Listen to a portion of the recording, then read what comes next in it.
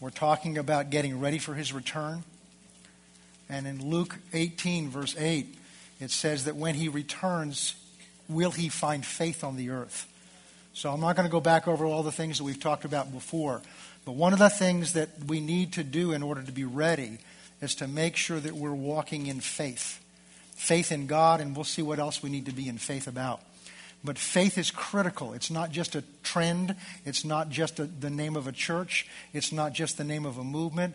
The Bible says it is a critical component of our walk with God. And you'll see again today why that is so important. Father, we pray again. We thank you that your anointing is upon this word, and we ask you again to give us ears to hear, eyes to see, and hearts to grasp and understand what you would say to us this day. In Jesus' name, amen. Now, I told you to turn to chapter 11, but that was in part so you could find the end of chapter 10. We've looked at this before, but one of the reasons faith is so important to us. First of all, you receive everything from God by faith. Faith is our part. Grace is God's part. Ephesians 2:8 says that we are saved by grace through faith. So grace is God's side. It's God's attitude towards us. It's God's giving us something that we don't deserve and not giving us what we do deserve. It's much more than that, but that's the simple definition of it. But it's received by faith. Just because God's been gracious towards you and forgiven you doesn't mean you've automatically yours. John 3:16 says, for God so loved the world. That's everybody that's ever lived. So that whosoever should believeth in him. So God's offered his son to everybody, but it's only those that choose to believe in him that receive eternal life. So the receiving part is our choice, and it's done by faith. So we receive our salvation by faith, that gift of grace. We receive everything else that God has for us by faith, whether it's healing, whether it's provision, whatever it is. It's given by way of a promise of God that we then receive by way of faith. But what we've been looking at is there's a greater, higher purpose for that. We need to walk in those things and learn those things. But if that's all you ever do, it's wonderful that God will take care of you. It's wonderful that God forgives you. But there's a higher calling. There's a much more important purpose for that faith that we need to develop. And most people don't hear much about this, so they don't pursue it and learn about it. And yet it's exactly what the scriptures say we're supposed to do. So we saw in Hebrews 10, and we're not going to go back over it, but back in verse 22, it says, let us draw near with a true heart, sincere heart, in full assurance of faith, having our hearts sprinkled clean from an evil consciousness or a consciousness of evil, and our bodies washed with pure water. So the first thing we saw after being saved by faith is that faith has been given to us so that we can draw near to a holy God. Remember what faith is, and we'll see the definition again in a minute. Faith is basically believing what God says, regardless of what you see. We spend 99% of our life basing what we believe on what our senses tell us. Thomas, we call him Doubting Thomas. After Jesus was raised from the dead, the other disciples had seen him, but Thomas wasn't there when he showed up the first time. And so the disciples say to Thomas, the master's risen. And he says to them, I won't believe that unless I see him, unless I put my fingers in the holes in his hands. And right after that, Jesus appears. But Jesus is so gracious to him. He says, Thomas, come here. Touch my hands.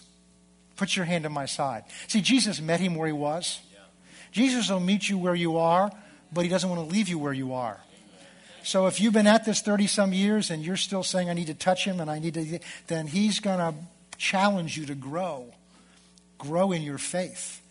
So some of the things that you're going through right now, God may not have brought them across your path, but he wants to use them so that you can grow in your trust and faith in him.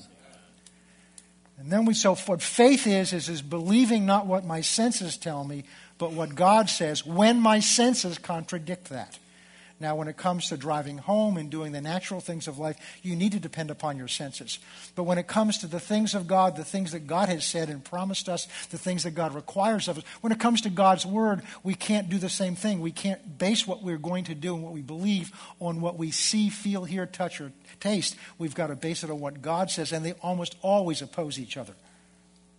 And we looked at the story of Father Abraham that God appeared to.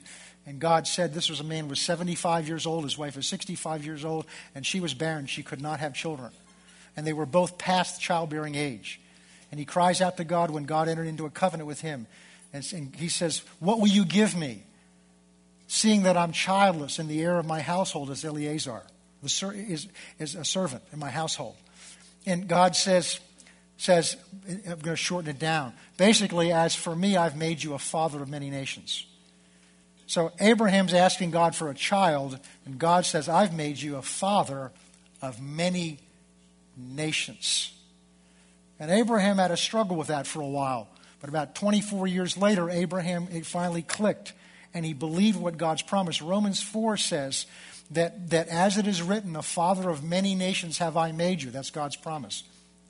Father of many nations have I made you, according to him whom he believed, even God, who raises the dead and calls things into existence that never existed before. That's the God he believed in.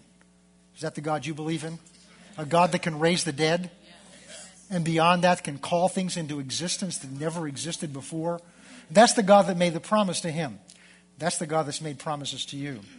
Then it says, in hope against hope, he believed. So in hope, confident expectation, against all natural reason to hope, he still believed. He believed, and this is the crucial part, he believed in order that he might become. So the order in God's kingdom is you've got to believe his word first, and then his word works for you. We want to see it work first and then believe it. That's the Thomas kind of faith. That's the kind of faith that says, if I see it and I touch it, then I'll believe it's real.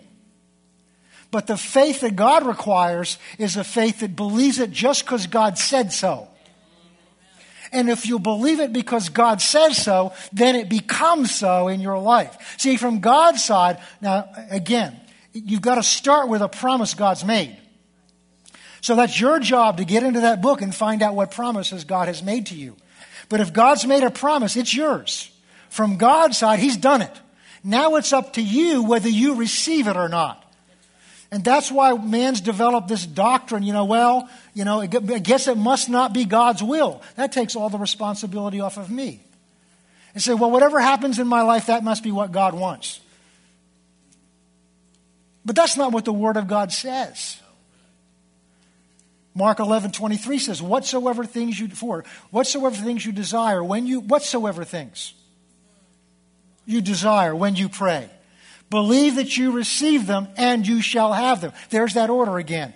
You've got to believe it first and then you receive it. And Abraham finally discovered that, because one of the last times God reiterated this promise to him, he laughed. And then his wife laughed at God's promise. Now, we might not laugh outside, but every time you read that word and see a promise God's made to you and you dismiss it, in essence, that's laughing at God's promise. Saying, nah, that won't work for me. I know it works for preachers. I know it works for other people, but it won't work for me. That's very much like what they did. They laughed at it. But God didn't get angry at them. He said, when I come back this time next year, I'm going to hear the cry of a child. And goes on to say, and without becoming weak in faith. Some translations say he considered his own body, and others say he considered not his own body. But really they're saying the same thing. He considered his own body being 100 years old and near the deadness of Sarah's womb, yet with respect to the promise of God, he did not waver in unbelief, but he grew strong in faith, being fully persuaded that what God promised, he was fully able to perform. That's the key. Do you believe God's fully able to perform that promise in your life? In your life. Well, the proof of that, whether you really believe that, is what you do and what you say. So that's what we're looking at. We're seeing why this is so important, because that's really what faith is. Taking God at his word and basing what I believe and what I do on what God says and not what my senses say. We looked over towards the end of chapter 10, and we saw that in verse 35 he says, don't cast away your confidence, which has a great reward, because they were being tempted to give up, to quit. And this is another reason why faith is so important. Without faith, you won't finish your course with joy. Under pressure. Oh, if everything goes well. It's really easy to trust God when it's 75 degrees out. All your bills are paid. Your kids are climbing in your lap. Your grandkids are around you saying, oh, blessed are you, Father. It's so wonderful. And everything is just going well at work. They rise up and call you blessed when you walk in. People just, it's easy to trust God then. I mean, when I first got saved, I was a lawyer in a large firm in Boston. And early on, I made the decision God was my source. But that was pretty easy to do when I made 2.5 times what I spent each year. It was another thing when a year later I had no income. Living halfway, 1,600 miles away from home, and I didn't know anybody. But you know what? God still took care of me. I learned more through the lean times of how faithful God is than I did through the times when I had the money flowing in and everything was going easy. And so they were being tempted to pull back and to quit because they were under pressure. The verses earlier in this, he says, don't you remember when they took your goods from you and they were persecuting the church? They took your goods from you and you joyfully went through that? I mean, it's one thing to go through it because they had a choice. I mean, they didn't ask permission to take their goods away from them. They just took them away by force. But how you handle that, the attitude of your heart when things don't go the way you want them to go is critical. There's an old message I heard by a preacher a long time ago says, don't let the devil steal your joy. Don't let the devil steal your joy. The Bible says to rejoice when things go wrong. James 1 says, in essence, throw a party. Count it all joy, my brethren, when you fall into difficult times, basically is what it says. Count it all. That means you got to choose to count it that way. So they were joyful, and he reminded them of that because now they were being tested again, being tested to quit and to give up. And what he calls them back to is their faith. Because it's your faith in God that will bring you through whatever tests and trials are still in front of you. So we need to use the time we're in right now to make sure that we're strengthening and developing our faith so that whatever lies in front of us, we are not moved away and we are not overcome by it, but instead we come victorious because Jesus is coming back for a victorious, triumphant church. In the book of Revelation, it says he's looking for those who overcome. Those who overcome. And that tells me right away there's something we're going to have to overcome. But we overcome it by our faith. All right. Because he ends up this chapter by saying, verse 37, yet a little while he who is coming will come and will not tarry. Now the just shall live by faith. Not just get saved by faith, but live by faith. And if anyone draws back, my soul has no pleasure in him. But we're not of those who draw back to perdition or destruction, but those who believe to the saving of the soul. So last week we saw you have to continue to believe. It doesn't mean you can't waver some because Abraham wavered some. I'm not talking about that. But you can't just give it up and walk away. Now, faith is the substance of things hoped for. Chapter 11, evidence of not things. It's not seen. By it, the elders received a good testimony. And that's what the rest of this chapter is about. By faith, this is neat. I've been in this book, this chapter for 30 years. And in the last week or so, I've seen things in there I have never seen before. It's a living word, and I believe God's revealing things, to me at least, in here that I need to see for me and to lead you. This is just so neat. This may not excite you.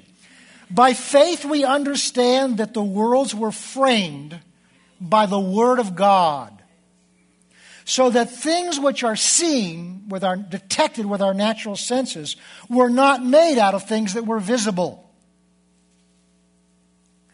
A month or so ago, I was watching a documentary on PBS, which was going through Einstein's theory of relativity and light and all these things, And the big thing was, where did it all come from? So they got the Big Bang theory, which is there was an explosion, and everything we have now is a result of that explosion somehow. And I was meditating on this verse, and suddenly it hit me why they don't know and never will know. God has the answer here. Verse 3. By faith, we understand. By faith, we understand. Not by microscopes, not by telescopes. Microscopes and telescopes help you see things. By faith, we understand that the worlds, the universe was framed by the Word of God. So that we know that the things which are seen, that's with the microscope and the telescopes. All the scientists have to rely on is what ultimately comes into their senses. And this verse is saying that the information that comes into your senses can't tell you where this came from because it didn't come from things which are seen, but from things which are not seen.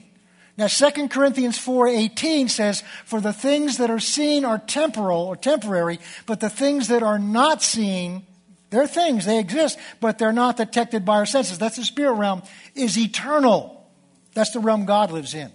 What this verse is saying is, I don't care how good your microscopes are and your telescopes and how many satellites you send out there. All they're going to do is bring back data that your senses and your mind interpret. But the only way you're going to know how this was framed was by faith. By faith, we understand that the world. So man's trying to understand how the worlds were framed with his noodle, with this computer on his head. It's not capable of understanding these things. It's capable of all kinds of things, but man's trying to use it outside the parameters of what God designed it for. That's right. Come on. That's good. The human mind is not capable on its own of understanding God. So the only way we can understand Him is by faith, which is believing what He says about Himself that my mind and my senses can't see and figure out on their own. Are you following me? Yes. All right, well, that's just a little sidetrack. That got me excited when I saw that. Let's go down to verse 6. Without faith, it's impossible to please Him. There's enough reason right there to grow in faith.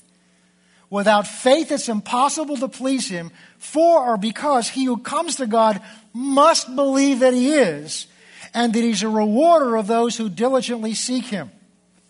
How many of you believe He is? All right. It's a good beginning. But it's not that simple in the sense of, it's not, well, I believe, some believe He is and some don't believe He is. There's degrees of His being to you. There's degrees of how real He is to you. See, your body is made up of the substance of this earth. It's material. It's natural. That's why the Bible says it came from dust and it's going to return to dust. And it's in that process right now. Paul says in 2 Corinthians 4:17, he says, For this momentary light affliction is earning for us an eternal weight of glory. While we look not at the things that are seen, but the things that are not seen. He's talking about what he went through in his body. He said, this body is decaying. For while the outer man is decaying, and you can stand there as much as you want and make all the confessions over your body you want, but it doesn't look the same way it did 10 years ago. Unless you've had some work done on it.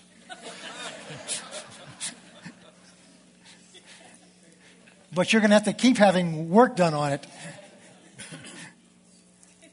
But the inner man, the spirit man, the real you, is being renewed or strengthened day by day. So what he's encouraging us is to not spend our time focused so much on the outer man, but because that's just temporary, but to focus on the inner man who is eternal, who is a spirit being. But it requires faith to do that because you can't see the inside man. You can see, touch, smell, taste the outside man. And so that's what he's talking about here. So the spirit realm is much more real than the natural material realm. But that's the realm God lives in. So in order to come to God, you must really believe he's there. I won't ask for a show of hands, but how many of you had this question run through your mind when you're praying? Is anybody listening? Am I just talking to myself? Am I just here and it's just, am I just doing this to feel better? Have you ever had that thought? That means you were questioning, and it's okay, how real God was. Or is he there? Is he going to reward my prayers? Answer my prayers? And so the proof of how real he is to us, and the proof of how much we truly believe he hears and answers you and does what you ask him to do, is what you do when you get in a difficult situation. What's your first reaction when you get bad news? What's the very first thought that runs through your mind?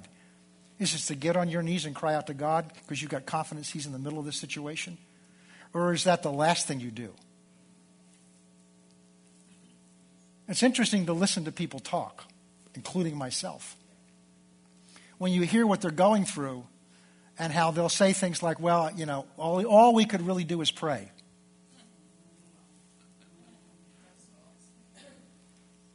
All that's left to do is pray.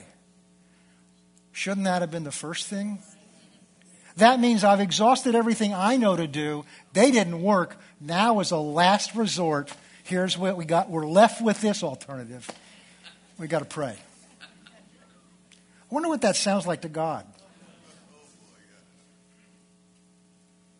I've probably read Charles Finney's biography 6 or 8 times. And early on, before he was a Christian, he would attend prayer meetings in his church. And he finally gave up. Because they asked him at one point, are you going to pray? He says, why should I pray? He says, you don't believe your prayers are going to get answered. He said, what do you mean? Because I hear you ask the same thing over and over and over and over and over again. So you don't expect that God heard you the first time. See, we again, if I ask you, is God real? Does God hear us? Oh, yes. But what do you really believe down inside? It's not that you disbelieve him. It's different degrees of reality. But your words and our actions and our thoughts reveal what we really believe. So, well, the good news is Hebrews 11 is full of people like you and me that were growing in it. So let's look on. So without faith, it's impossible to please him, for he who comes to God must believe that he is, and that he's a rewarder of those who diligently seek him. Talks about Noah, who was divinely warned, that means he heard a promise from God, of things not yet seen. So he was told, build an ark, it's going to rain. If you study your Bible, you'll find out it had never rained yet. Moved with godly fear, or faith, in other words, he prepared an ark. He acted on what he believed. This is what I saw this morning, verse 8. By faith, Abraham obeyed when he was called to go out. So here God calls him. If you go back into Genesis, you see the story. God speaks to a man named Abram. It wasn't Abraham yet, it was still Abram. He was living in a city called Ur. You are in Chaldea, which was Babylon, old Babylon, which is around where Iran is today. And this was a nation that worshiped the moon. And God speaks to him and tells him to leave his family and leave his home and go to a land God will show him when he gets there. Now imagine what that conversation was like when he went home. Because God didn't speak to his wife. And says, dear, we're going to move. Oh, great. We get that big house I've been looking at down the corner. No. We're going to move away from home. Where are we going? I don't know yet. Why are we doing this? God spoke to me. Her first instinct is to look at the moon. The moon never talked before, unless he was drinking things he shouldn't have been drinking.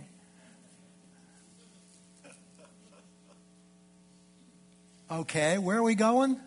I don't know. It's when he tells me to stop, we're stopping. And explain that one to your wife. But he did it anyway. Now notice what happens. So he didn't know God before. God takes him out of that land and moves them to another land. Now interesting, he didn't fully listen to God because he brought his family with him for a part of the way. God told him to leave his family there. But he brought his family with him for a while, and then he had to leave them finally and obey what God told him to do. Okay. Some of you have had to make choices for God that have had the effect as if you've left your family. But when you put God first, God will always end up putting you first. All right, now notice this.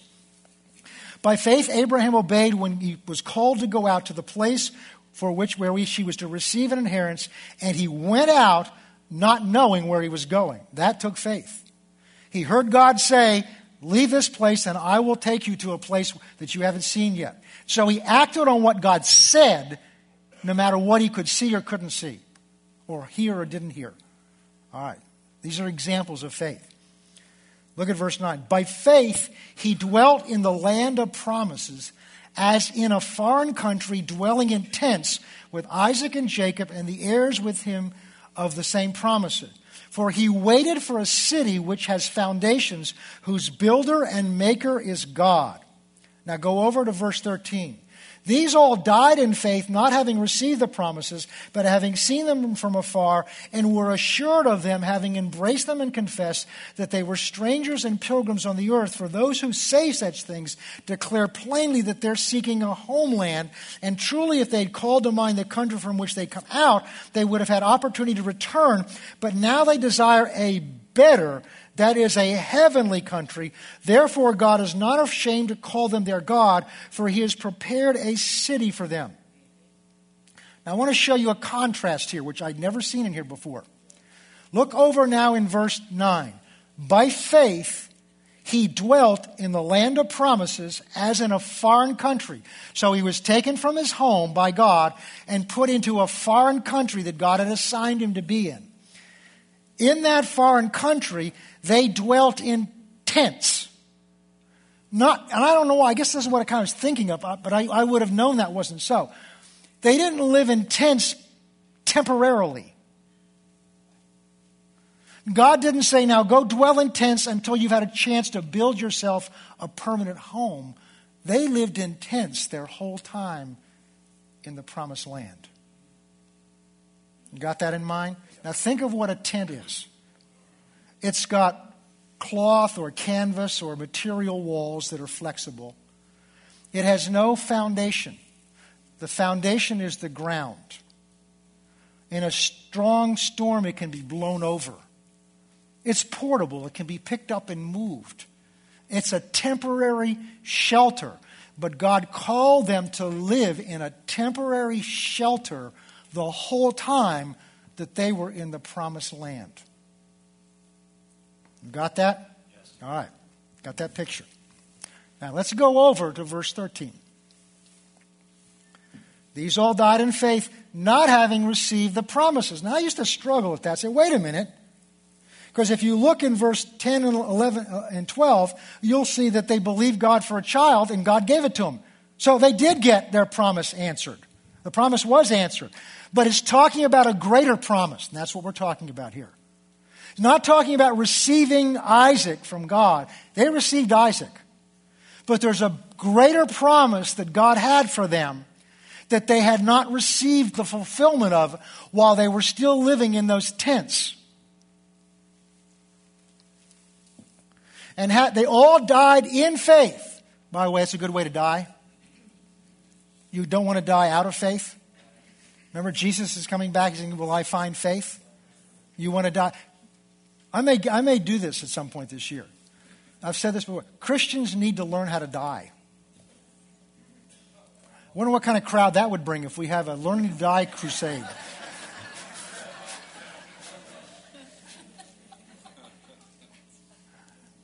I've got a news flash for you.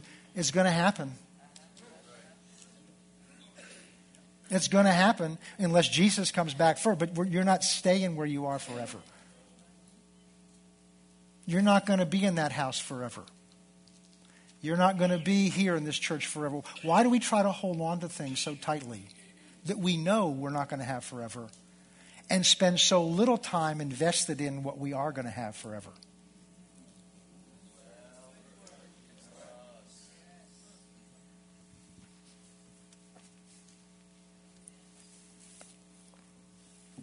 These all died in faith, not having received the promises, but having seen them with the eye of faith from afar off, and were assured of them. And that's what God wants us to be, assured of these promises to the point that nothing moves us. And they embraced them. That means they received them. And confessed that they were strangers and pilgrims on the earth. That's who we are. We just don't understand it. For those who say such things declare plainly that they're seeking a homeland. So what he's saying here is just as Abraham was called to leave his home and go to a land that God assigned him, Abraham by faith understood that that was not his home. And the sign or indication of it is God never gave him a permanent building to dwell in.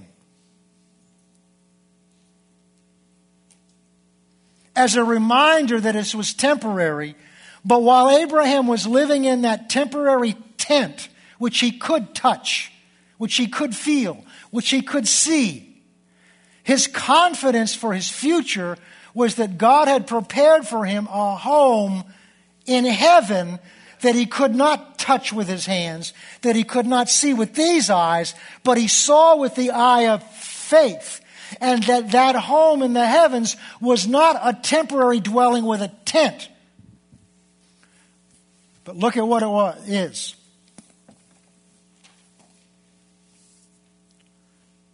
Verse 15. For truly if they've called to mind the country from which they come out, they would have had opportunity to return, but now they desire a better, that is a heavenly country. Therefore God is not ashamed to be called their God, for he has prepared a city for them.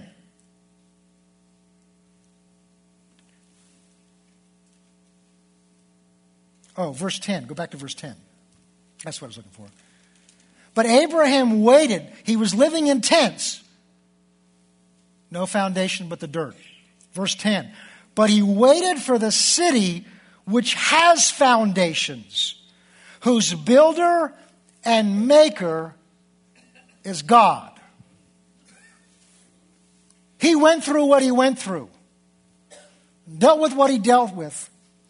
Because his trust and his security and his confidence wasn't in his tent. It wasn't in what he had here in this realm. But his eyes, his focus, his hope, his confidence is that God had prepared a dwelling for him.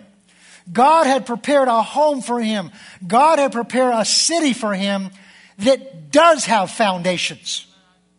So the contrast here is between a tent which has no foundation, no stability, no permanency, that has walls that are flimsy, that walls that although they provide a temporary shelter, they do not provide a safe, secure protection. So he lived in that temporary shelter with his eye on the permanent shelter, the permanent dwelling that God had for him. Therefore, he could endure whatever he had to endure because this tent was not his home. So if God says move, he could move it because it was not his security. Okay, good. Wow, really good. You ready? Go with me to 2 Corinthians chapter 5. Oh. You may not get excited, but I'm telling you. Well, actually, let's go again to the end of chapter 4. Paul going through an experience. Start in verse 8. We're hard pressed on every side, yet not crushed. We're perplexed. That means he was confused about what was happening to him, but not in despair. We're persecuted, but we're not forsaken. We're struck down, but we're not destroyed. Always carrying about in the body the dying of the Lord Jesus, that the life of Jesus may be manifested in our body also. For we who live are always delivered to death for Jesus' sake, that the life of Jesus may be manifested in our mortal flesh. So then death is working in us, but life in you. In other words, Paul is saying, I've gone through persecution and tribulation so that I could bring the gospel to you, for God to bring life to you. And this is how he could do it. Since we have the same spirit of faith, according to what is written, I believed, therefore I spoke, we also believe, therefore we speak. So now he's going to tell you how he could do this based on what he believed and what he spoke.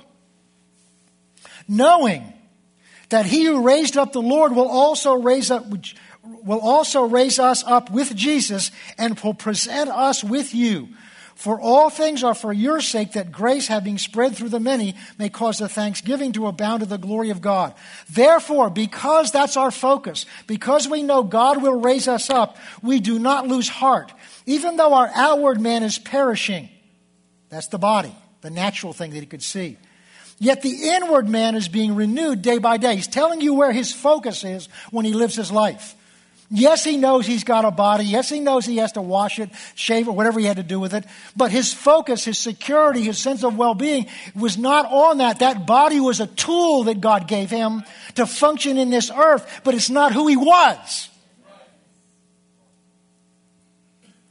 It's not where his security was. His confidence was not in his body and how well it was performing.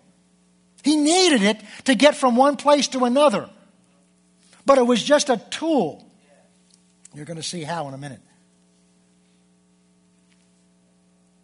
For even though our outward man is perishing, our inward man, the real me, is being renewed, getting strengthened day by day.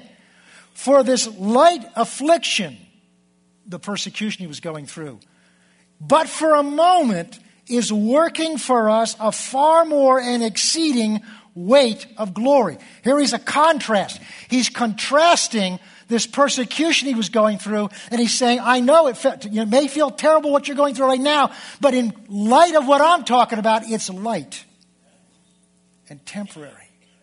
For it's yielding for me a far exceeding weight. So it's the contrast of this light affliction. Now, I'm sure it didn't feel light when he was going through it, but he's renewing his mind. He's changing how he looks at it. He's not looking at, woe is me, why do I have to go through this? Why have I been beaten? Why am I in prison? Why am I going through this? He's not looking at what's happening to me. He's looking at this in terms of eternity, what this means in terms of eternity, because he's being faithful to run his course and complete what he was assigned to do. And if it took him through jail, he was willing to go through jail with a good attitude. Because if this is what I've got to go through, then it's earning for me something. In comparison to what I'm earned, this is earning for me. This persecution's light. And it's temporary. Now, if what you're going through right now seems like it's the weight of the world on your shoulders, rejoice. Because if that's that heavy to you now, imagine how heavy and weighty and of substance the glory that God has for you is. It's a weight of the scales. See, it's so heavy to us because we spend all our time thinking about it. We're going through it, talking about it, worshiping it, working our way through it. It's our senses are filled up with this. But Paul's senses weren't filled up with what he was going through. Paul's senses were filled up with where he was going. Oh, he was aware of the stripes and the beatings and the sores and the scars on his back. He was aware of the stocks that he was in Philippi. He was aware of those things, but they didn't move him. Why? Because they were earning for him a far exceeding weightier glory that it was going to come. But you can only see that by faith. Just knowing it's in your Bible, when you're suddenly in a difficult situation, what's just floating around in your mind, it fades away with the reality of what your senses are telling you. But if you renew your mind, if you build the Word of God in you, if you grow and develop in faith, then what happens is when that pressure comes, what you put in you is what will come out of you.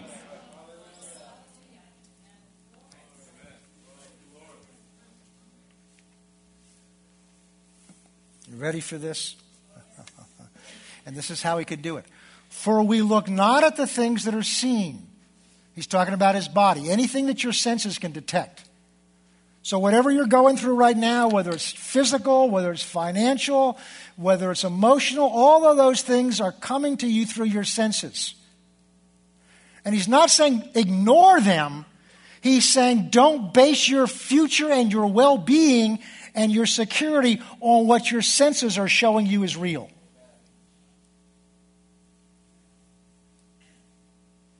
For while we look not at the things that are seen, but at the things that are not seen. So he's saying the looking that we're doing is not with these eyes or with these ears. It is with the heart. I'm not relying on the things that are seen.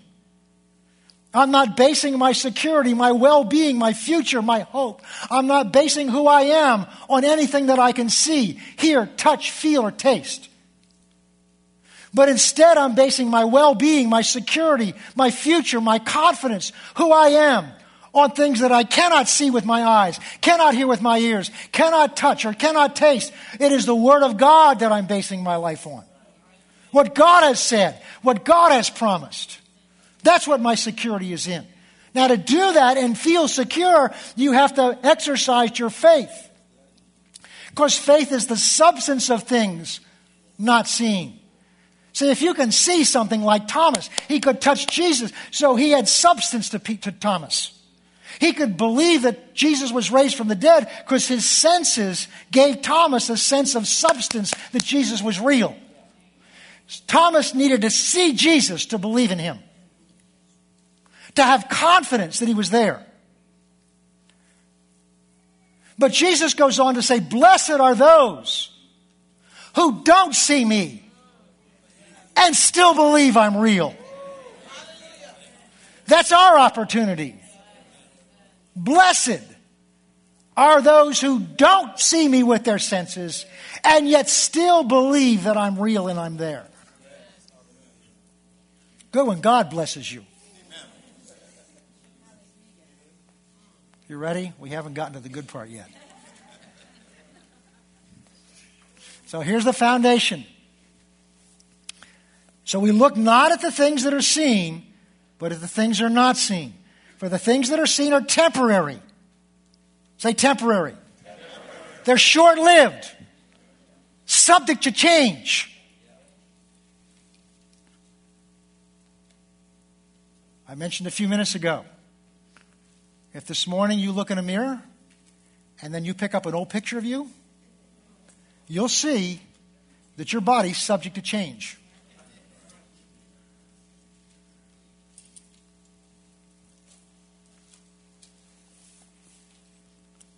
For the things that are seen are temporal, but the things which are not seen, those are the things we have confidence in by faith, because faith is the substance of things not seen. Something to hope for, the evidence of things not seen. Thomas needed to touch Jesus to have evidence that he was real. Faith allows me to have the same confidence he's real without touching it with my hand because I believe it in my heart.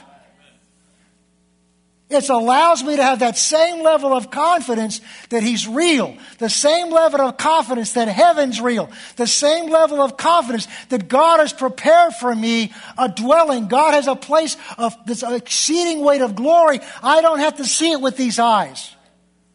I don't have to touch it with these hands. It becomes more real to me in here. In fact, you can grow to a place in faith that the spirit realm becomes more real to you in ear than anything you see with your eyes. In fact, we're to grow to that level. All right, you got all that? Now remember what we just read about Abraham. God called him to leave Ur to go to basically where Israel is today. And God had him dwell for his whole time there in tents, which are temporary dwelling places. It was a sign to Abraham that this was not his home. It was a country God had placed him in because God had a work for him to do. But Abraham, through all of that time, his confidence in his eyes, these eyes in here, were that God had prepared a home for him that was a permanent dwelling in a city that does have foundations. The foundation signifies permanence, stability, strength. Remember the story Jesus says in Matthew chapter 7 about the two workmen who build houses? One builds his house, same design, same materials. One builds it and a storm comes and it's destroyed. The other builds it and a storm comes and it stands. And the difference is one built it on, the foundation was a rock, and the other was the foundation was sand. So the foundation determines how you stand in a storm. And Jesus told us what the foundation of the rock was. Those who hear my words and do it. Those who have confidence in my word. They take me at my word. Amen. You ready? Amen. Chapter 5. Paul didn't write this in chapters and verses. This is one long letter, one idea. For we know that our earthly house, this tent, he's talking about his body. We know that our earthly house, this tent, remember Abraham? God had him dwell in tents, a temporary dwelling place that he could detect with his senses. Touch your skin. See, you can detect, that's your tent. It's just like Abraham's tent. For we know that our earthly tent, if our earthly tent is destroyed, we have a building. Notice the contrast. Just as Abraham lived in a tent, but his hope was in a building. If our tent, our body is destroyed, we have a building. A building from God.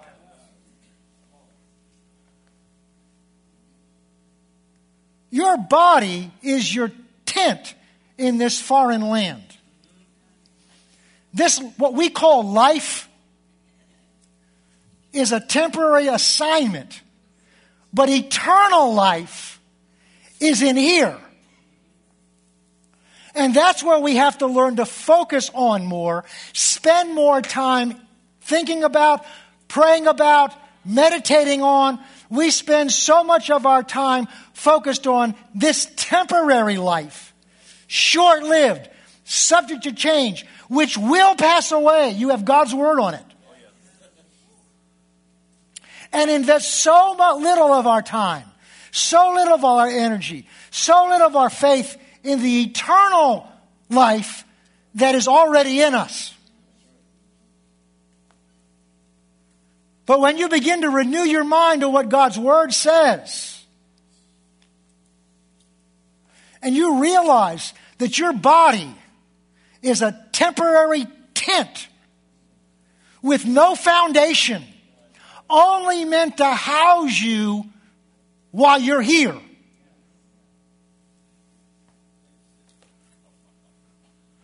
But when your time in it is done and it gets rolled up or folded up, you're not done. Because you now move to your building that God has made that has a foundation that cannot be moved.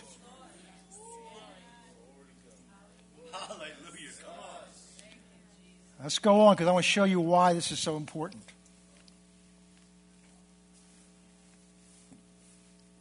For in this, let's go back.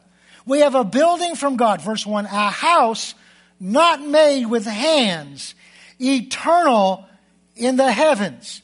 For in this, that's in this body, we groan, earnestly desiring to be clothed with our habitation, which is from heaven. Paul's talking about himself. You ever just get tired of this life? Just, you look at the news, or you just get worn out with the battles. Paul was. And this way we groan. He says, I got to deal with this thing. You understand the only temptation to do wrong comes to you through your body. Something you see, something you hear, something you smell, taste, touch, something you think. It's your body you get in trouble with. It'll lead to spiritual trouble, but it's your body that Satan, the only avenue in you is through some avenue of your body. And so you just get tired of fighting things. That's what Paul was. He says, in this temporary dwelling we groan, longing to be clothed. Now see, most of us haven't renewed our mind. We want to stay in this thing. We want to stick in it as long as we can because we don't understand what God has for us. I shared with you last week that there's seasons in the teachings in the body of Christ. And for years back in the early part of the 20th century, all the teaching, all the songs, all the music was about when we all get to heaven, what a glorious day it will be, da-da-da. It was all about heaven, but very little about what we're to do here. So they developed a mentality of survival. Just hold on, bear up until we get to heaven, then it's all going to be over. But we're here on an assignment. God moved Abraham to the land that he wanted him in and put him in the tents. So there's work to do. There's victories in this life that we can have. But what's happened is we've gone to the other extreme, and the teaching of the church has been so much on what we have here, what our rights are here, and what our responsibilities and authority is here. We've lost a perspective that our ultimate place is how we know we're going to go to heaven when we die. Yeah, but Paul lived every day with that as his focus. We're talking about getting ready for his return. Paul lived every day with that was his focus. And we spent too little time talking about it. And that's why I believe God wants us to go back and spend some time on it right now. Okay. Now notice this. We're going to see why this is so important to where we live. Verse 3. For indeed, having been clothed, we shall not be found naked. In other words, he's talking about when you die, you're going to go somewhere. You don't just stop existing. For we who are in this tent, this body, groan, being burdened because we don't want to be unclothed, but further clothed, so that mortality may be swallowed up by life. Notice he doesn't consider this mortal life compared to what eternal life is like. Every once in a while in prayer, I've had a little glimpse of what I believe is eternal life. And I'm telling you, my tired, because what was it, the last time it happened, I was in here, I was just, God, please give me the strength to go through tomorrow, and had a busy schedule, and Lord, my body's tired, and all that. And I got a taste of that eternal life, and I'm telling you, it energized my body so much. See, we walk around so much, and I'm talking, preaching to me now, aware of how my body feels. And listen to how you talk. How often do you say how tired you are? How often do you talk about how you feel? You're talking about your body. You're talking about your temporary tent. How often do you go around talking about how you are on the inside? So Paul says, this outward man's perishing. I know that. It's the inward man. So instead of saying how tired you are, see, you are not your body. I'm going to say that to this group over here. You are not your body. I'll say this group. You are not your body. That means you can talk to your body. Paul says this outward man as if it wasn't him. This outward man is decaying. But the real me, the inward man, is renewed day by day. That's how we should be talking. Whether my body's tired or not, my inner man's renewed day by day. I'm stronger today than I was yesterday. Eternal life is in me. You talk that way for a little while, you watch how your outer man feels. See, every time you talk about how you feel, guess who always hears you? You do. You're a captive audience.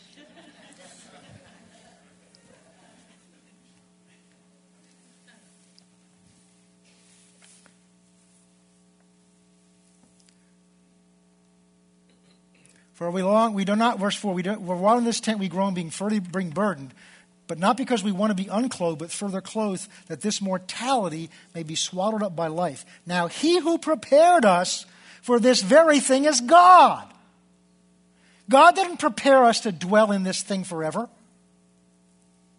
He who prepared us for this very thing is God, who has also given us the Spirit as a guarantee. So God, knowing we need our senses to reassure us, put the Spirit, His Spirit in us as a guarantee of this eternal home that's waiting for us. Now, I can tell you legally that a guarantee is like a deposit. It's like a down payment.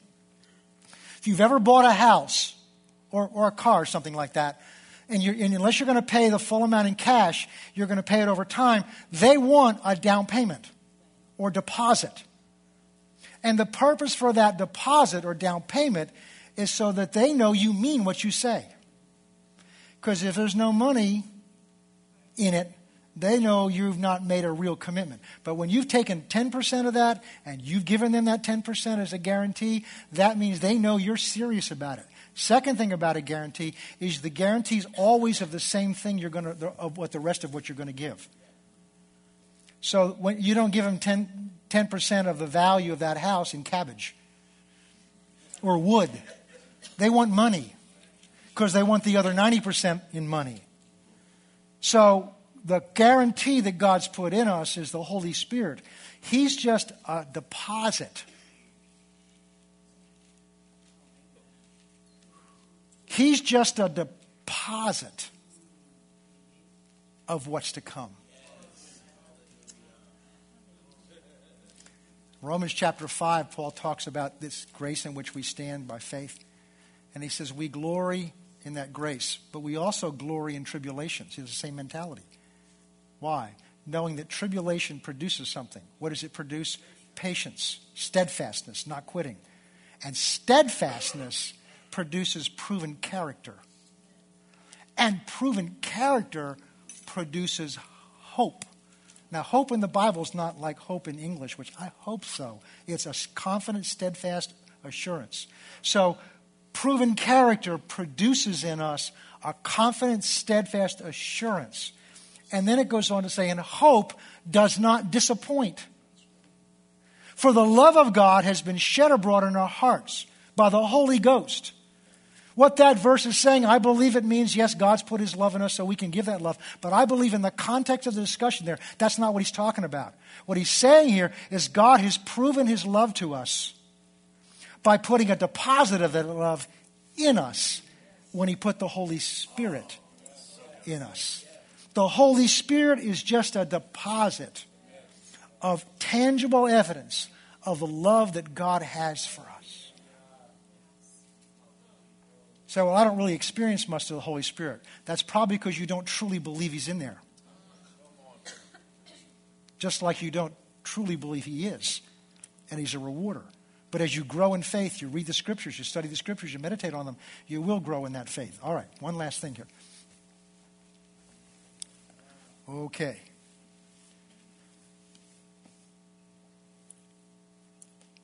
That being fully clothed, that mortality may be swallowed up by life. Now, here prepares for this. Okay, verse 6. For we are always confident, knowing that while we are at home in the body, we are absent for the Lord, for we walk by faith and not by sight.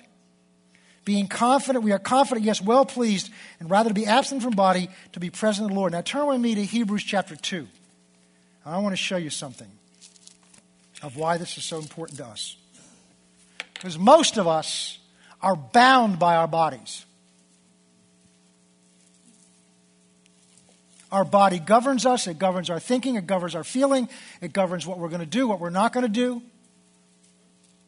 And we need to be free of it. Use it for what it's for, but not worship it, not love it, not be led by it. because it's not who you are. It's a tent. I won't ask how many of you ever go camping, but when you're done with your tent, what do you do with it? You put it away because you're done with it. You don't worship it.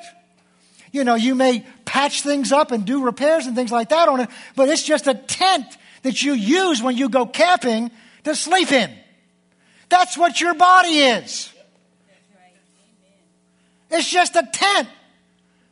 Now, because you're living it for 40, 50, 60, 70, 80 years, that's a long time here, but compared to eternity, Yeah, right. Come on. it's like an overnight camping trip. Yeah, amen. Yeah. I mean, think about it, because again, we don't think in terms of eternity. But that's what Paul's talking about.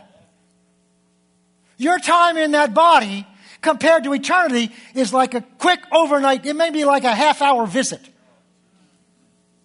to a tent. How much would you spend on that tent if that's all you ever spent in it and all you ever did in it?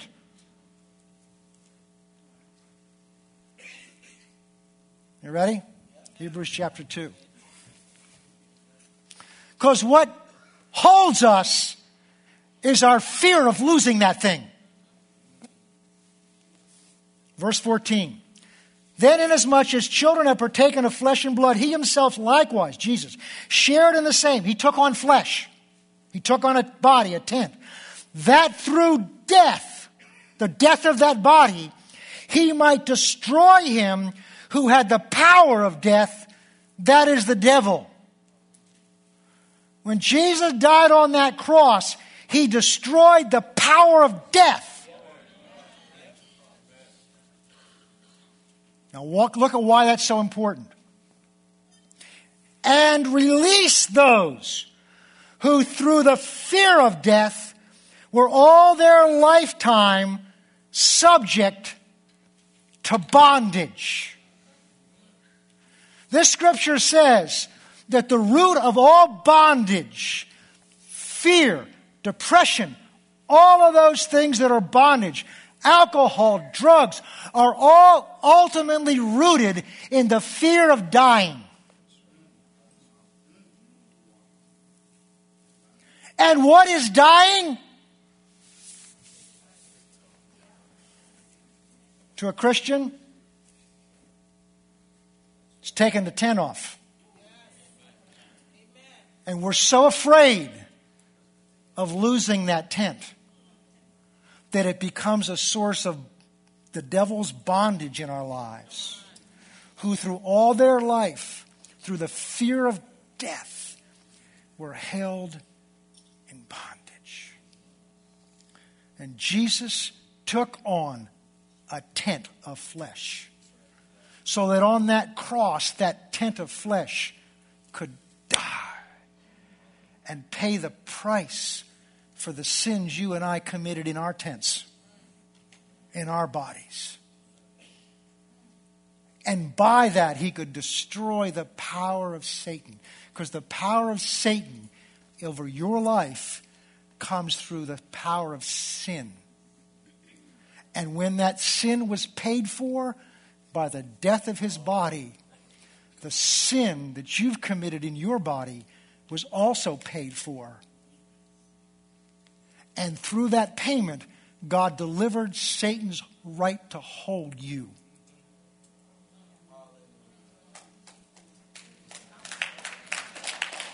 Colossians 1:13 says you were, not will be when you get to heaven, you were delivered from the domain, the authority, the power of darkness. And you were, not will be when you get to heaven. The real you, not that tent, the real you was transferred into the kingdom of his beloved Son. So while you're still in that body, you're here on assignment, just as Abraham was in his tent on assignment in that land.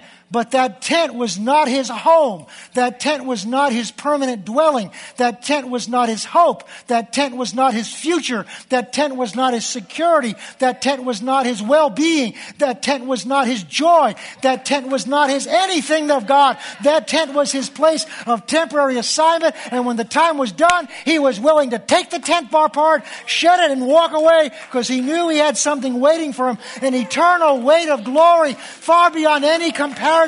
And that is yours and that is mine.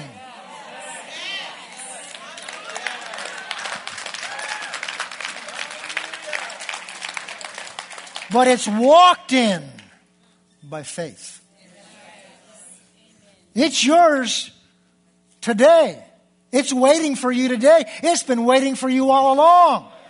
But until we renew this mind to think the way Paul thought, and to talk the way Paul talked, and to have a perspective the way Paul has a perspective, we're going to do what the world does.